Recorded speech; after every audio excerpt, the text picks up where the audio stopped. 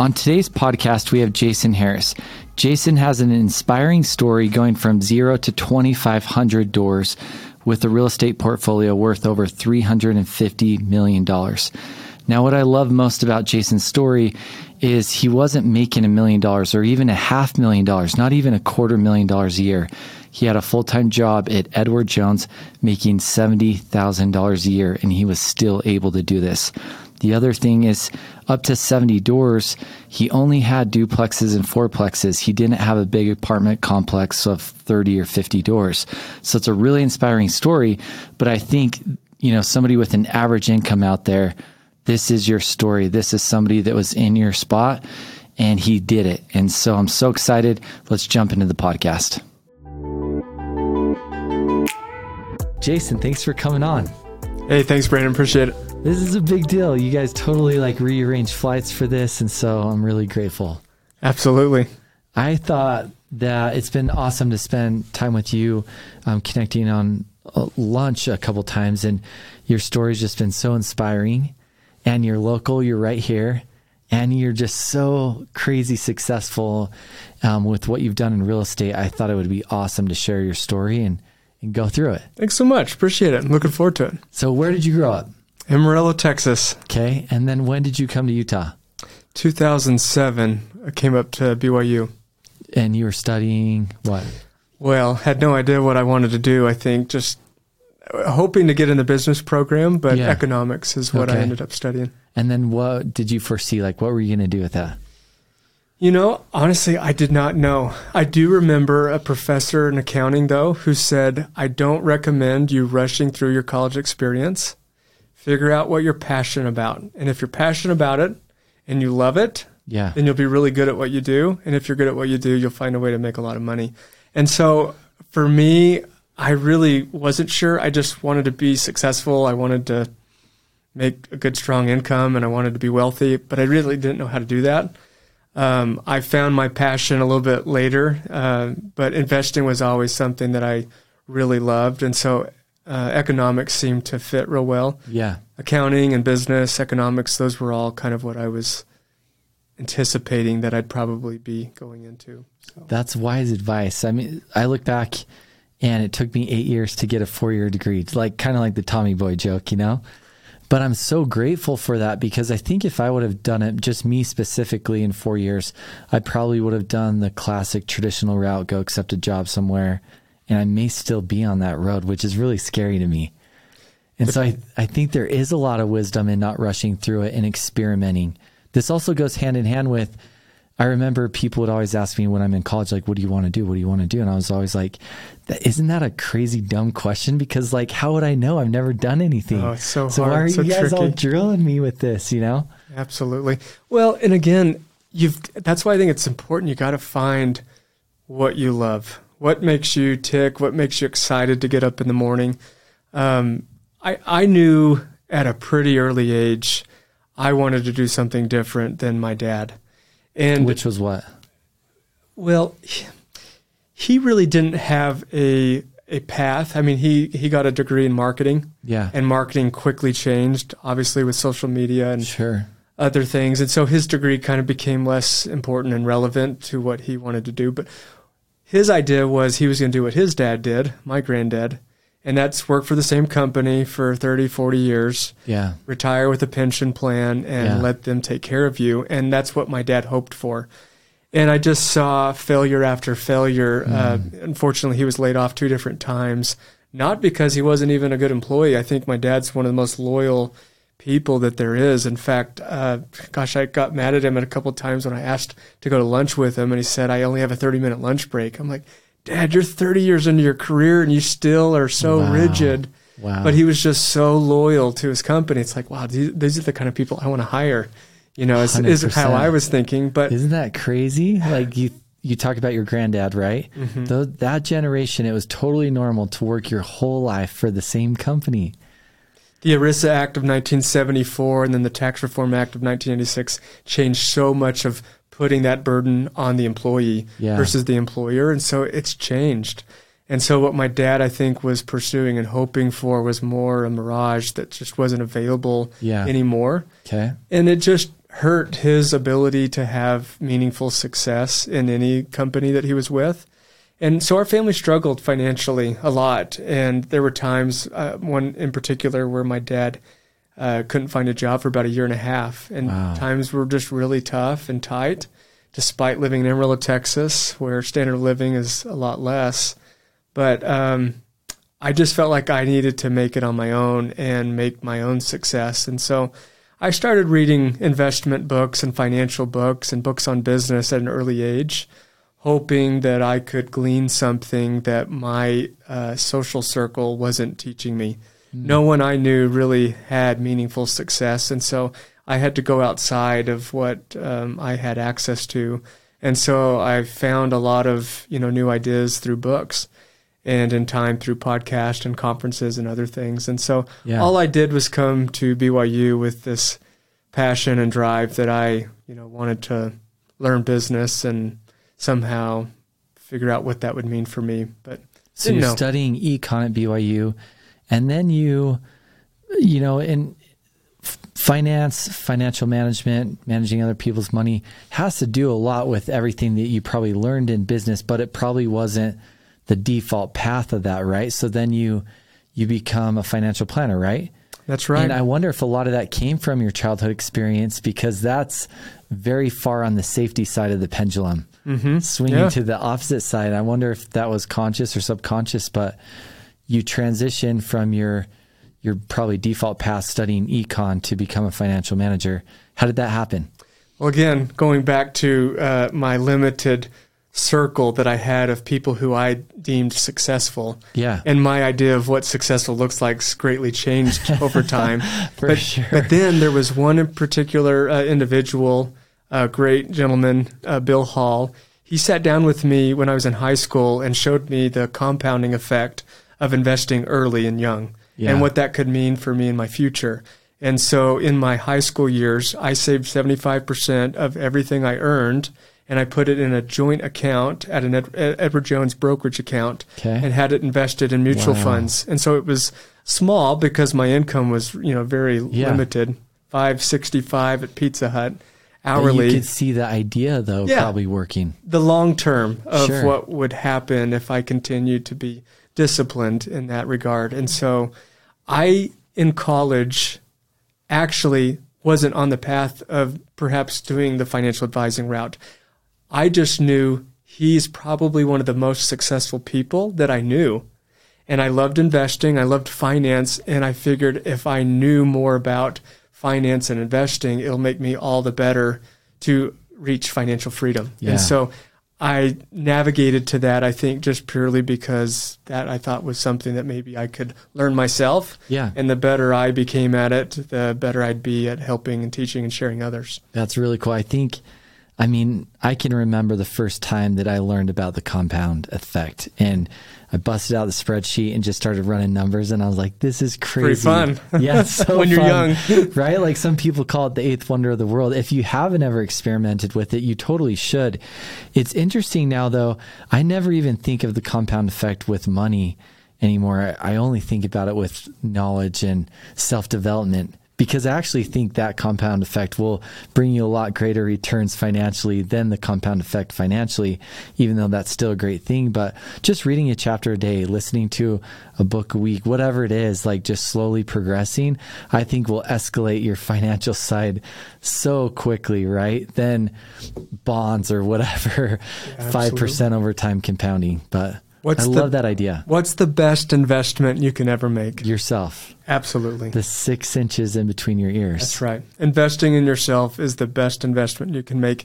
And again, I attribute a lot of my success, I think, to that investment of investing early in my life and in my high school years even, of what I would be willing to do to work hard and how I could meet the right type of people and how am I showing up to the world and what kind of value am I creating to the marketplace. And I think as I focused on some of those key things, it made me realize the type of person that I needed to be personally, so that in public I could show up in a way that would help me create more and more value and have more and more people who would want to have what my service is that I offer, or product that I offer, whatever it may be. And so it's that investment, I think, in yourself, once again, that will resonate to be the most. And if you want to go to the fact of like happiness and joy and fulfillment, right? Yeah. I think when you are willing to go through the grind and the difficult things personally, it makes you that much better. And so you've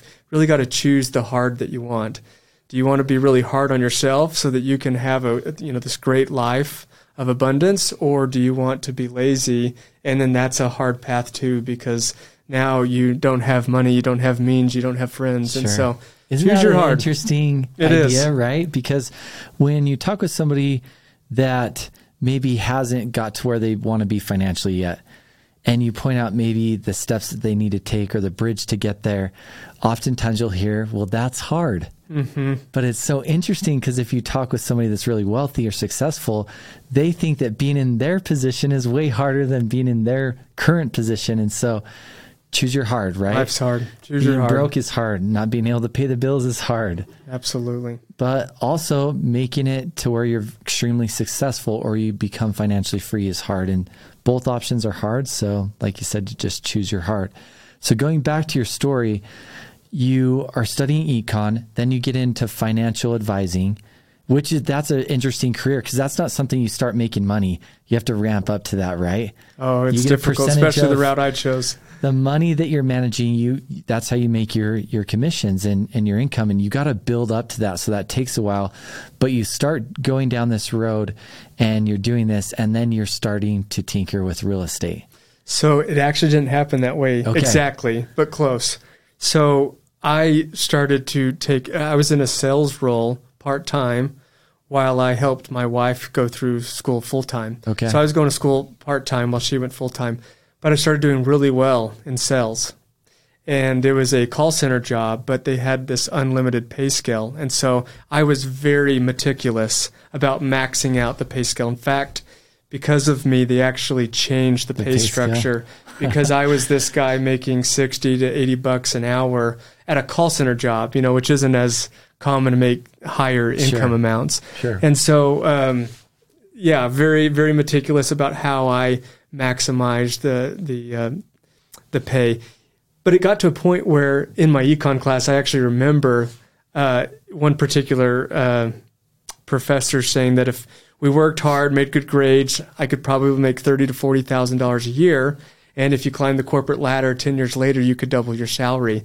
Well, I'm looking at my current pay that I was making in this part-time job and already could be a six-figure income earner if I just quit and worked full-time. And I was just part-time at the time. Anyhow, my mind, I almost question sometimes making too much money when you're too young or really young can really not distort, but it really changes your view of what a career should look like. I'm grateful for the way it turned out, but I actually did multiple sales jobs and didn't finish with econ. So I never graduated. I called Bill Hall and I said, I want to do real estate full time. I actually acquired a fourplex with my part-time sales job. While you were in college? While I was in college. And so I was still, going to school, but I bought a fourplex. The 3 units of rent covered our mortgage. And so the money I would have been paying in rent, I actually invested. So I still had that mindset of investing in the brokerage account. So I was investing in stocks and mutual funds and doing different things. And at the time, I didn't have kids. So I just thought, wow, if I could just buy 2 more fourplexes, 3 fourplexes, and I have a 30-year amortization on it, I could pay these off before, I'm 55 and I will be financially free. At the time, I didn't have kids. I was used to living on less. Your level of financial freedom is a lot different than right now. Things evolve and change your expenses, that's okay, right? Though, because at that time, it's good. It's way better to hit level 1 of financial freedom than not at all. Because once you get there, then you can go to level 2, 3, 4, whatever. And that's what happened. It motivated me. It excited me. It made me want to get out of bed. The whole take action. And so I was excited about the goal.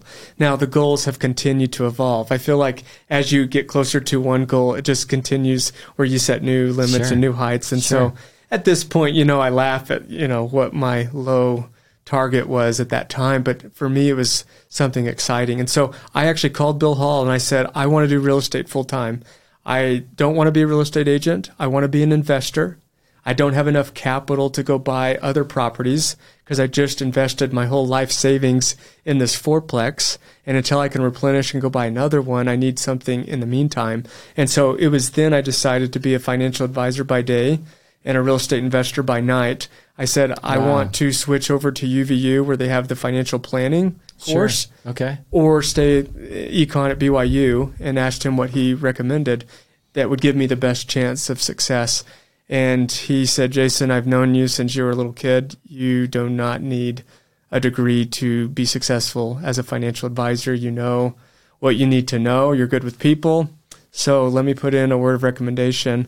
I dropped out of school, started being a financial advisor. Wow, that then is about cool. 45 days later. And that is cool. Spent 7 years as a financial advisor while I bought more and more real estate and got to 100 units in my 20s. I mean, it's just unbelievable. That is unbelievable. So let's dissect this, because that's a big step. Like all of a sudden went to 100 properties. It's like, whoa.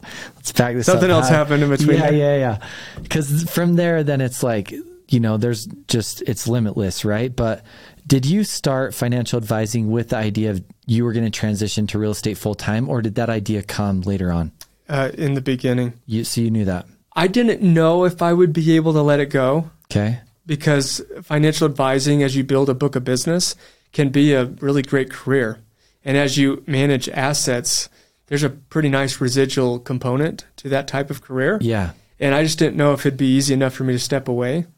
But real estate was absolutely my passion. And so if there was a scenario where real estate could support our family while also providing enough disposable income for me to continue to invest in more and more each year, then I knew I wouldn't bat an eye leaving. Yeah. So what would you say, and then I want to jump into the story, but what do you think has been harder? So right now you're at 2,500 doors, going from 0 to 100 or from 100 to 2,500? Like which one was harder? Yeah. Oh, geez. That's a pretty big jump from 100 to 2,500. And there's a lot of complexity between that. But I would still say 0 to 100 is probably more difficult. There's so many things that you need to know and understand and learn, and roadblocks that you have to overcome. I was told no so many times by lenders because my DTI wasn't high enough or the property didn't support it. I mean, you've got to, if you knew how, I don't want to say broke, but just, I didn't come from means. I didn't have a lot of money. And what 20-year-old that's making 30 to 50K a year like I was is bold enough to go to lenders and say, like, I want to own hundreds of units?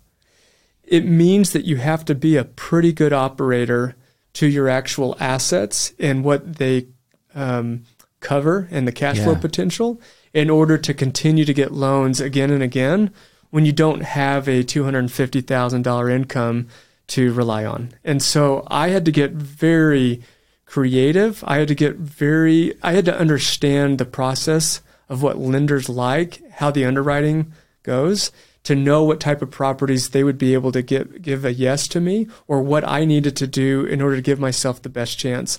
And so I started to do loans with my wife. I started to do loans with myself. We would roll up into commercial at different times. Sometimes we would partner where someone else's credit would help get the loan, but I would oversee the whole project. And so there was a lot of things that I had to do and learn while I was still early in my career as a financial advisor, and my income wasn't, really strong. And you would have had to, because both you and your wife were maxed out at around 10 doors each per name, right? And so the 100 doors, that only covers 20. So you had to get creative by using other people's credit or their name or whatever. So you'll laugh, because I didn't know then more what I know now. I thought, okay, I only can do 10, and so can my wife. And because residential loans are 1 to 4 units, I need to make sure every loan counts. And so I always tried to do fourplexes when possible, duplexes or fourplexes. So I have actually owned very few single-family homes. Most people start in single-family condo. I started with multifamily and never really went into the single-family because I was trying to maximize my borrowing power. I wanted to borrow $500,000 or $700,000 or $1 million per loan because I knew after 30 years it'd be paid off.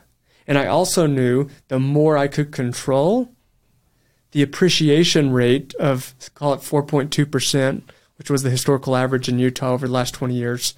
I'd rather own $10 million that's growing at 4.2 than $2 million at 4.2. Sure. Yeah. And as long as the property performs and can take care of itself plus cash flow, then why not maximize how much you're borrowing per loan and how much you're controlling? Makes sense. If you really think that it's going to appreciate, why not leverage more? Because then you're going to take part in more appreciation, plus more tax benefits, plus more passive income, plus more principal pay down. Yeah. So just go the bigger. Overall return, ROI, was always higher. So I think it'd be really interesting, maybe in like if it's possible, I don't know if this is possible, but if it is possible, like in a 1-minute version, to walk through what those doors looked like roughly. I know you're not going to know every one, but 0 to 100, like maybe the first 5 were fourplexes, then you moved into a 30 unit and then a 50. Like I would love to hear like the brief summary, what that looked like. Have you heard of Joe Fairless? No. Best Ever Real Estate Conference, Best Ever Real Estate, I think is one of his books. So I actually had a podcast with him in my earlier years, and I probably was about 70 doors at the time. Okay. And he was blown away that I'd gotten to 70 doors without owning an apartment complex.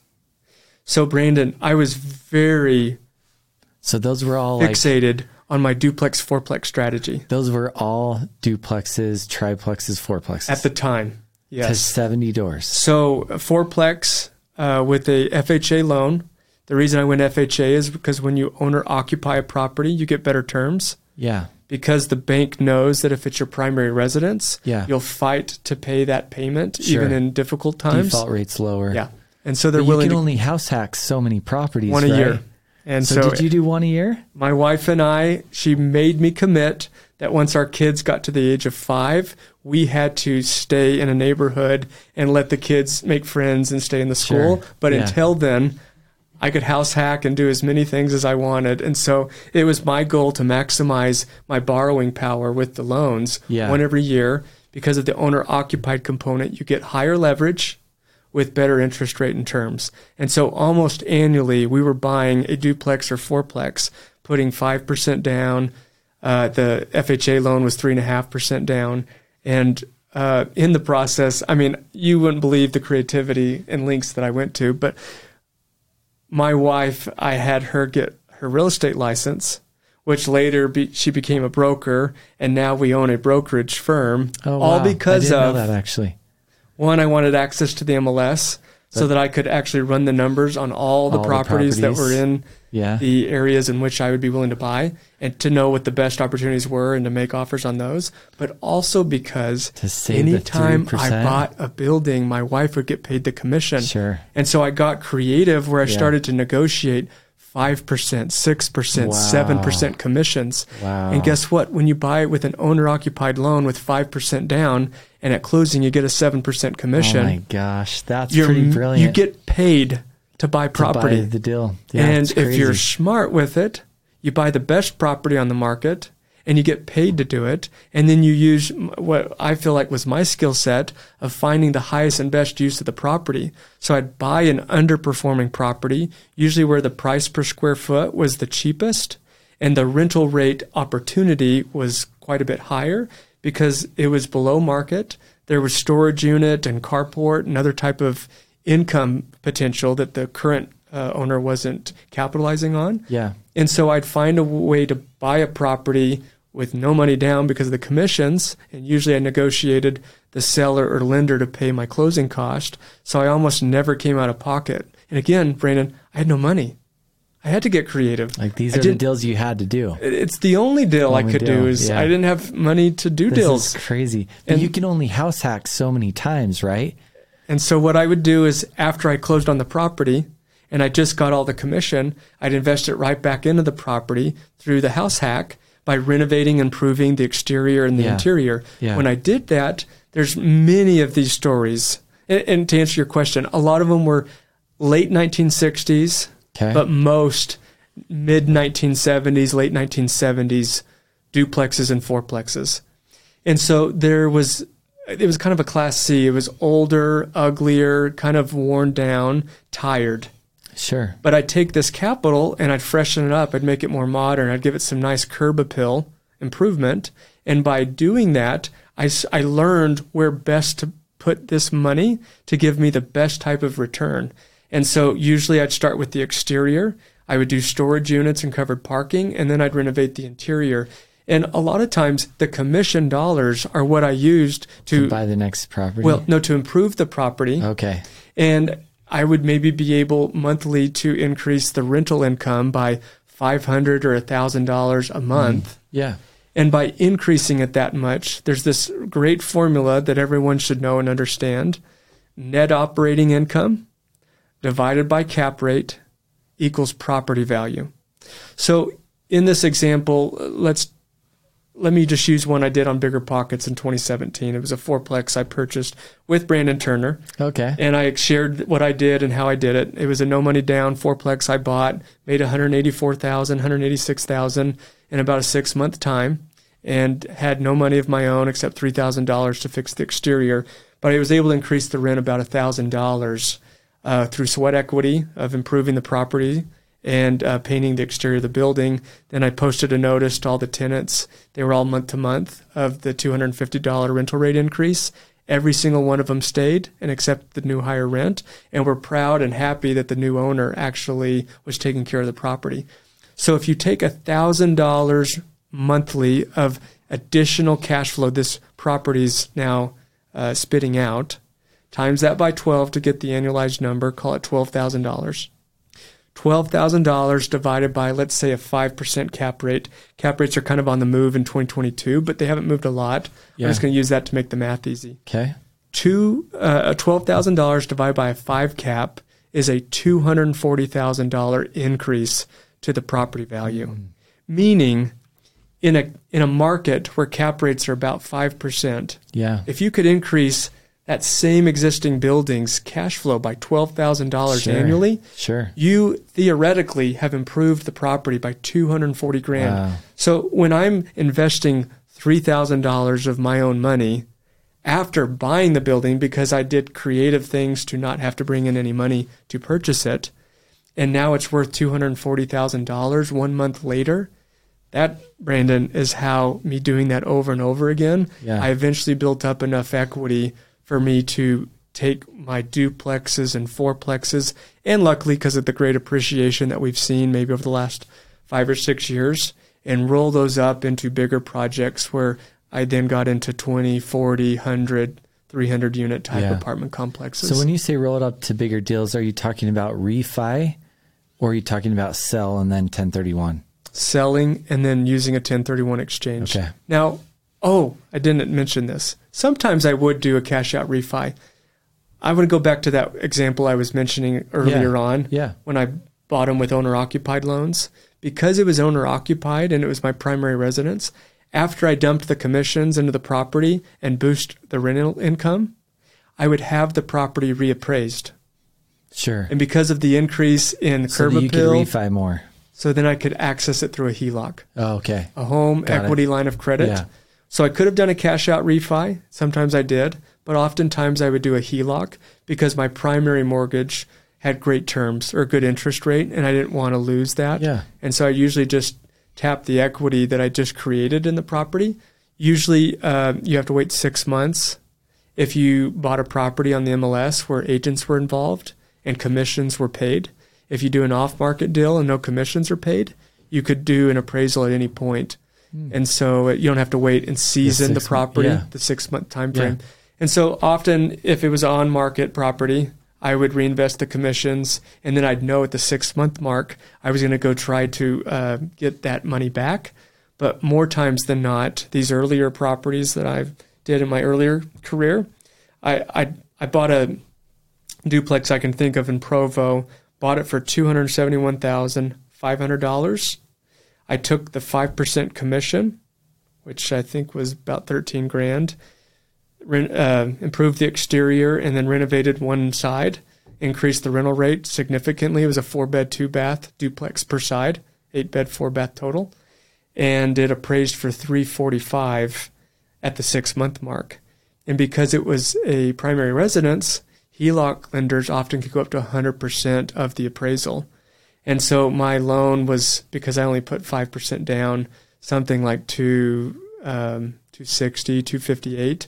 But I was able to get $340,000 as the appraisal. Wow. So $82,000 line of credit I was able to get. That's incredible. So I took that HELOC, $82,000, and went and bought more properties and just kept doing that over and over and over again. Yeah, because you talk about the 5% down that you needed for that property, not a ton of money. Mm-hmm.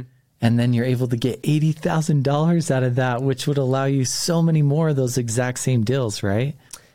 Exactly. That's crazy. And especially when you know strategies to buy property with little to no money down. Yeah. And as I got further into my passion and drive, to build my portfolio, I learned of portfolio loan products.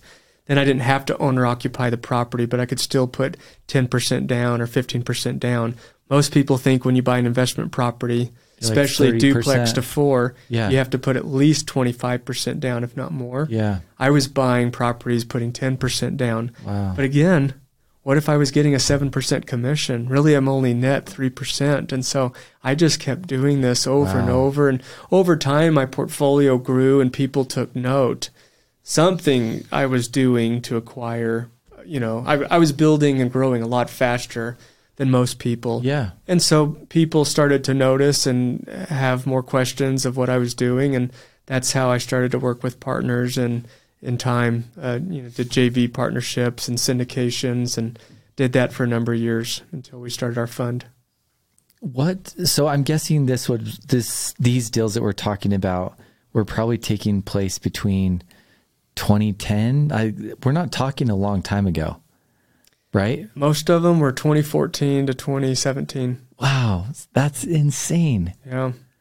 So, and this is why you were being a financial advisor full time, right? Financial advisor by day, real estate investor by night. Okay. And I don't know if you feel comfortable, but what type of annual income were you making at your full-time job?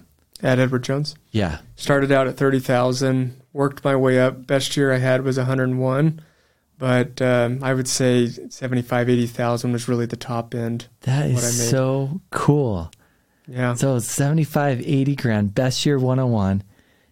Meanwhile, you're on this path from 0 to 70 doors that are all duplexes, fourplexes. That is crazy. And anybody could do that. On paper, I was a millionaire. Wow. Multimillionaire in my 20s, despite my lack of strong income. And what's interesting now looking back, Brandon, what's really cool, I think, I mentioned about my wife and the commissions. That was taxable income. That was considered earned income. But because I was buying and able to, because when you're buying properties and you're almost putting very little down, how long does it take before you can buy your next one? I mean, right away. Doesn't take a while, right? Yeah. So I was able to do deal after deal after deal and not have to have this velocity of money constraint of waiting to get my capital back out of the investment because I had ways and techniques that I was using.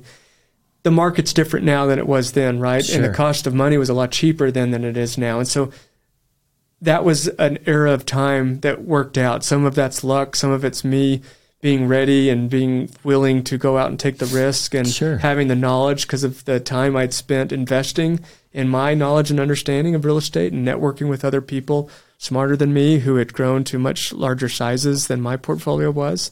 But I will say through that process, as I continued to grow our portfolio and buy and sell properties, my wife's income became very significant. Wow. Hundreds just and hundreds. Just from regular real estate agent business? Just because of me buying and selling property. Just only off you. But the thing, she eventually started helping others who essentially wanted access to me. In exchange, they would work with Carrie as the agent in order to have me oversee their real estate investments and run the numbers and make sure that they were buying a good deal and what they could do to make the deal better. But besides that, it was growing just from your deals alone. More or less just because of our own. And so what happened, though, is she started, her first year, she made $82,000. And ever since then, it was hundreds of thousands until it was millions of dollars annually. But it was because of me, just her income. So my measly 101 best year was nothing to us because of the commissions that she was generating, but also what our portfolio and the returns that we were making from equity and cash flow potential. And so my Edward Jones income became very, I don't want to say meaningless, but it was like a third or fourth profit center in our tax return. And so the only reason I stayed as long as I did actually was because there's this feeling of comfort when you have 401k benefits, healthcare benefits. That is wild. And I learned a lot how to speak to investors about asset allocation, diversification. And I had access to smart people, money managers that could help me understand the markets. And that translated well to the real estate investments I was making, along with maxing out our retirement accounts each year and a Roth account to again, be tax efficient about how we were investing. Tax-free growth from our Roth accounts and tax efficiency with our real estate portfolio allowed us to be growing wealth in two different buckets. And one thing, just because I don't want to forget it, because my wife's income was as meaningful as it started to get to, but I was essentially pledging it towards the properties, we never took a dollar, right? So we were still living on my $80,000 income while we were investing hundreds of thousands and eventually millions of dollars a year and not touching a dime. And then in the process, the market continued to improve and we improved the properties. As we improved the properties, we got the benefit of forced appreciation and natural appreciation, and all while we lived on my income at Edward Jones. And so that's what allowed me to eventually have several millions of dollars of equity in my portfolio, is because her income, albeit wasn't really truly income, even though it was paid as income, actually was always just our investment capital that was allowing us to buy the properties. And so when you start having that much income that you technically are generating, but not touching and then spending it, but reinvesting it in assets like we were, it allowed me to grow something a lot faster than most people do. Totally. And we're not talking about like, you know, a pitch maybe where the husband's like, babe, you should get your real estate license. And she's like, well, how am I going to get clients and all this? Like, this scenario is like, just help me with my deals. She didn't want clients either. You don't even have to work with clients. And so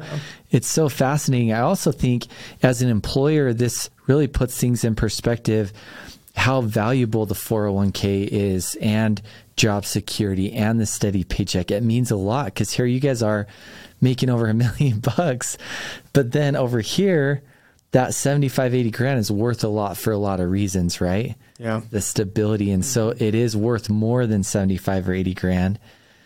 How much do you think you guys were making household when you transitioned from financial advising full-time into real estate? Well, Edward Jones, it was still only that 80 to 100,000 range, right? Sorry, I meant in the real estate. But yeah, overall, we probably were now at the 7-figure mark at that point. When you transitioned? Or saw the potential for it to be that. Sure. Probably was more what it was. It was probably over $500,000. Yeah. Probably is where it was. But with the idea of if I could spend all my time and energy on real estate only, we can make a lot. What then would that mean? Sure. Yeah. And Brandon, it's so crazy. If I knew how good it was leaving Edward Jones and doing real estate full time, I would have left sooner. Yeah. I mean, we just did so well once I was able to give it my full attention. Like you just shut off. Yeah. I'm curious, what was your first big deal after the fourplex era? What was your first big multi-family deal? How many doors? Mine was gradual. Was it? Yeah, I didn't go big right away. Or something? 12. It was 12? a 12-plex. Okay. Yeah. My first one beyond fourplexes was a 12. What about after that? What was the next big jump after 12? I did a lot of 10, 11, 12 unit around that time. And kind of mastered that level. But my biggest, I did 44 and a 36 unit out of state. That was my first one. And it was probably less than a year from then that I did 44, 36, and 80, a 56, and then my big one, 237 units. Okay, let's break this down because I think this would be really valuable to the listeners. How different was the 10s and 12s to the 2s and 4s in managing and acquiring in just all aspects? And then how different was the 50 to 80s from the 10 to 12 doors? This is so hard probably for people to believe, but the 50 to 80 or even 150 and more are probably marginally just a little more time to acquire, but significantly better post acquisition.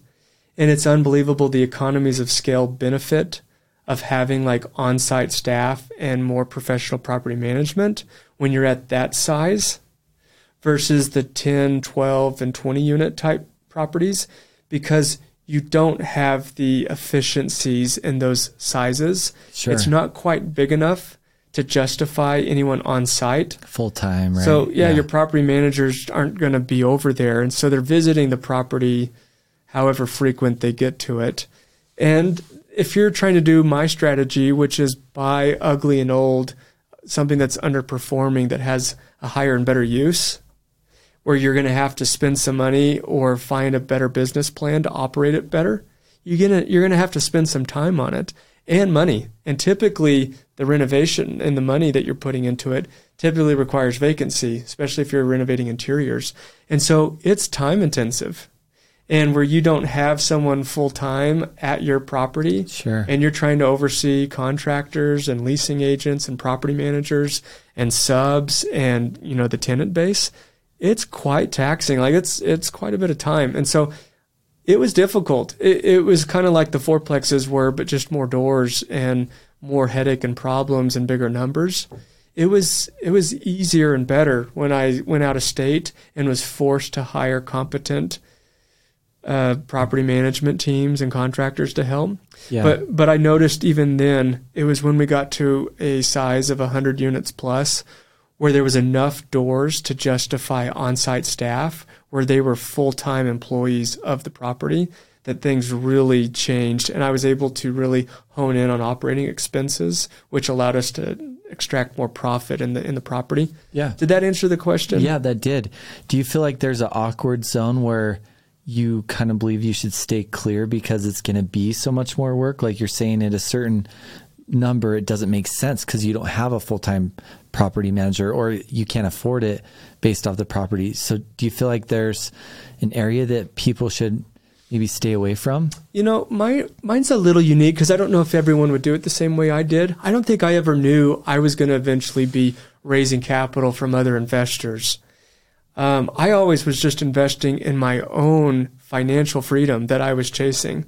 And I realized I was really good at what I was doing, and I just organically grew. And so I think partly, Brandon, why I did it the way I did is because I was utilizing mostly still the MLS.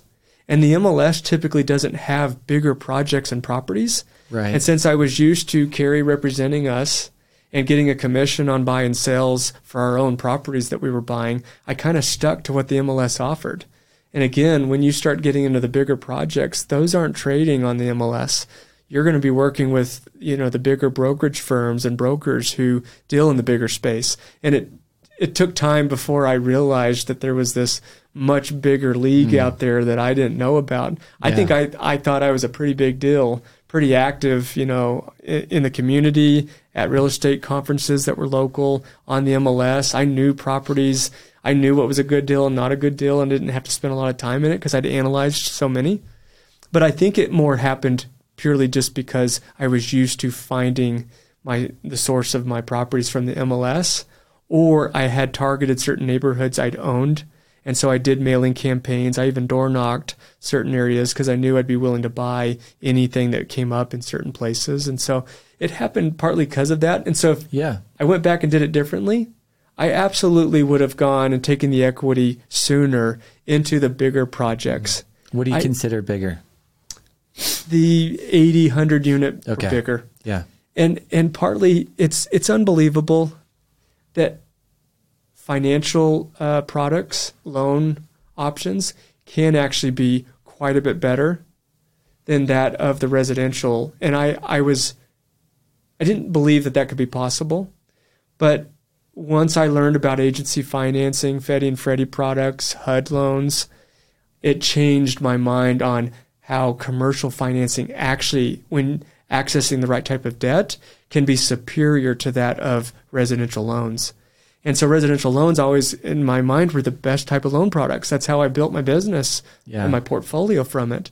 But I learned how if you're a high net worth individual, borrowing equal or more of what you're trying to borrow on new projects, and you have a strong real estate resume of success, of showing that you're capable or competent to oversee these types of projects, there's awesome type of financing available for those types of people.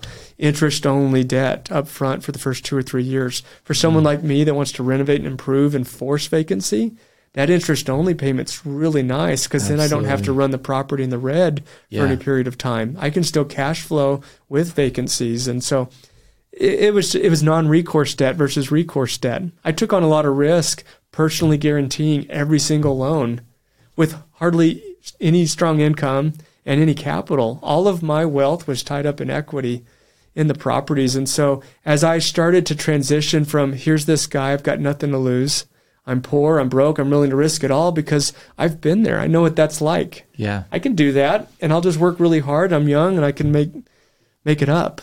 But you get to a point where, wow, I actually have something to protect. Sure. I've built something now. You start realizing you have to protect that what you've built. And so non-recourse debt, interest-only loans, the real estate resume, there's great tax benefits that I learned about. And so all of that started to evolve the strategy to going from the duplex, fourplex game into the 100-unit plus. And I realized that that's a much better transition, one for returns, but also just for the actual efficiency of managing those types of properties. Yeah. Knowing what you know now, at what level of amount of doors do you think it makes sense to work with a property manager versus try to manage it on your own? You know, it's different for everyone. I think you have to know what your time is worth. Your time is worth a certain amount. My time's worth a certain amount. When I was younger, my time was worth maybe $25 an hour. If anything was $25 an hour or more, I would do that because that's a good use of my time. Yeah. But as my time became more and more valuable and I realized when my time's allocated here, I'm worth $500 an hour, $1,000 an hour, whatever an hour, you can't justify spending any time managing your properties when you could pay someone else to do it at a much lower rate. Yeah. And so it's all really about understanding what your time's worth. In the beginning, it was worth it for me to do it. In fact, I'm grateful I did because I learned a lot of things that worked and a lot of things that didn't work, and a lot of things that I shouldn't ever do. Trying to be the contractor and fixing things was definitely not my skill set. I learned that quick, trying to exchange out a garbage disposal on a weekend, and I spent way more time and money than just hiring a plumber to do it. And so I just realized it's like I've got to analyze properties with the understanding I'm going to hire these items out. But in the beginning, when my time wasn't worth as much, I was doing every single aspect of the business. I love talking about that because it's a big difference that I see between somebody that's really wealthy and successful versus somebody that's not, is they're just trying to save money every area that they can. Like, I'm going to go replace the garbage disposal myself, right? And then you learn that actually costs me more money than what I thought I was going to save, right? And I think when people make that jump and they realize it's okay to delegate, my time is worth more and I'll make more in other areas. You don't have to save in every little area. Or sometimes people even struggle with, I don't want that person to make money. I want to make that money that I could save. And it's okay. And it's really, in my opinion, it's moving from a place of scarcity to a place of abundance, that there's so much out there in the world. And I really think that if and when you shift your mindset, your mentality, your paradigm from going to how many other people can I get involved with this, that's when people really progress fast versus like nobody else. It's just me. I'm going to try and save every little penny I can. I'm going to do that by myself. I'm going to do this. And it's like, it's crazy. And like, even down to the littlest things like mowing your lawn, there's a lot of pride. And some people are like, no, I need to do that myself and blah, blah, blah. It's like, that's such an easy thing to outsource. Like you said, that's like when you first started, you were worth $25 an hour. You can pay people right now $25 to mow a small lawn, right? That's going to take an hour. And so I think if you're struggling with this, or this is a new concept, just start small, like outsourcing, letting somebody else mow your lawn. And with that same time, go research the MLS, go research a deal, go build your business, go make another sell, do more things, because you probably can make more money at that same time. Or take that hour and go spend it with your family, your kids, and like take your wife on a date, right? Go throw the ball with the kid, whatever. I just think it's so awesome to learn from successful people like yourself. And always, the common thread always is they understand their time and what they're worth, and they're okay letting other people do jobs. And guess what? They don't get to save as much money. I get it, but they end up making more money, or they build more memories. And so I'm so glad you brought that up. Real quick, and we'll probably end on this. How are you feeling about the market? Like you said, it's a lot harder to find deals and do things now than it was maybe 10 years ago. What do you foresee the next 12, 24 months being like? May I say one more thing too with what you just said, and then I'll answer that question. Absolutely. No, I just want to say one other aspect that's so important. It's going back to finding passion and joy in what you do. I did not like the contract work. I didn't want to be the one painting the apartments to get the value add approach. You have to do what you love. And I love finding good deals. I love negotiating good deals. And I love working with people and investors to discuss how we're going to generate returns. Yeah. But if I was the one that had to do all of the other aspects of it, I probably wouldn't be doing this anymore. Yeah. Because it gets to a point where it's like, enough's enough. I can't stand getting the phone call at 2 a.m. and I don't take any of those calls. Yeah. So I get to love and be passionate about real estate because I do the aspects of it that I'm good at and that I love doing, and everything else I outsource. Yeah. And I never think twice about the money I'm giving up because I'm doing what I love, and it goes back to when you do what you love, you're going to be good at it, and you're going to get paid, a really good wage because you are obsessed with that aspect because it's everything. It's just you just love it. And so I think it's important to realize too, like you start doing all of that yourself and keeping it, you're going to eventually get to where there's too many problems that you're going to say real estate's a bad investment. I hate it. I don't like being a landlord. I'm just going to sell it. Mutual funds are so much easier. You don't have to do anything. It's all passive. And that person's probably right. But I'd also say it's flawed judgment to them taking it all on. There's great ways to own real estate and not have to deal with all of the headache of it too. So just wanted to point that out. The market, very interesting. That's something that we could talk about for a long time. There's going to be good deals in any market cycle, but we are looking at potentially a reset. We're looking at things very closely to understand how rates will impact things. But we are in the most interesting time that we haven't seen in any years past that any economist can remember, really, because this is a light recession. Unemployment rate is still really good. Low, really good. The job market is strong and wage growth is growing. Sure. Yet here we are facing with higher and higher debt and interest rates going up, affordability problems and inflation concerns. And so it's a really interesting time. I'll say from our standpoint, we are cautiously optimistic. On the severity of the recession? On the opportunities that are being found in the real estate market. Now, that may not have been maybe where you were asking, but I'll speak from it in the asset class that we invest in, which is the multifamily sector. If I was in single-family homes, I'd probably have more concerns. But in the multifamily sector, we've got some things that are very favorable. One in particular is, as affordability becomes a bigger problem due to higher interest rates, less and less people are going to be able to buy a home. Yeah. Or just choose not to because they'd like to wait it out. What does that mean for the renter pool? There's an increase of people who demand a place to rent. Yeah. Yeah. Real quick on this, I just shared this on my social media.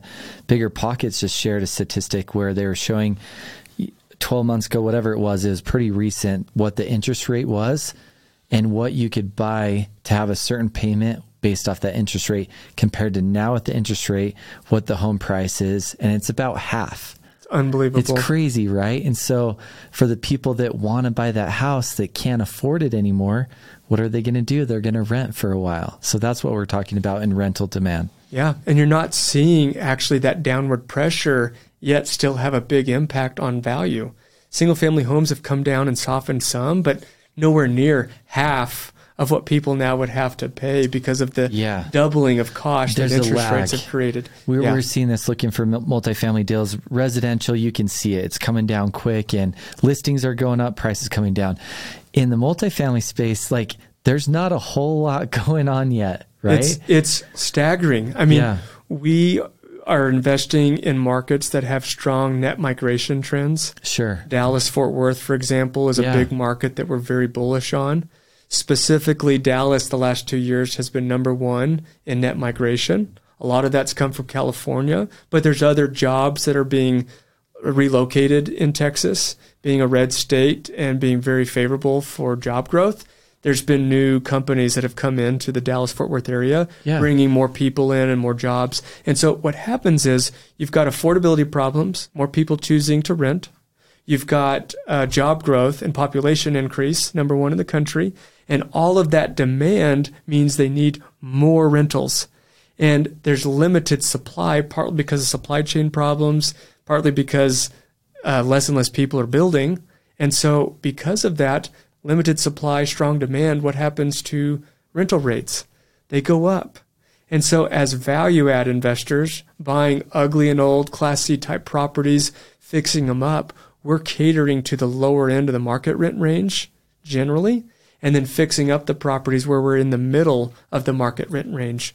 We have less risk in a recession or even a cycle, but yet the ability to push rental rates, and because we analyzed properties to a certain rental rate amount post-renovation, we're now seeing $100, $200, even $300 sometimes of what we're able to get above what we expected per unit. And what that means is, it's going back to the formula again, $300 more times 150 doors is $45,000 monthly more in income times 12. It's just math. Which shows you then why would the price go down? Because now people are getting more. So it's really interesting. $540,000 annually divided by a 5 cap. I mean, that's $10,800,000 increase to value. Yeah. Interest expense can go up, and yet the property still can support a much higher debt amount because the property is performing at a much higher level. So you still could see property value decline, but because of the value add creation we're seeing, we're just going to make a lesser profitable return than what we otherwise would have if interest rates remain high. Yeah. Yeah, really interesting. You mentioned this earlier, that you've gone from basically managing your own properties now to doing it for others. So let's end on that. If you guys have a fund, and if someone's interested in investing with you guys or following you guys, where can they find you? What's the best way to contact you? Probably our website, or Jesse Yates. He's our head of investor relations. Jesse at harrisinvestmentgroup.com. I would probably recommend, talking to him. And I'm not sure if we still have capacity yet for Fund 2 of this year. There may be a little bit, but would love to talk to anyone and see what their goals are and see if we can be of any help. Cool. Well, thanks for coming on, Jason. Thank you, Brandon. Appreciate you having me.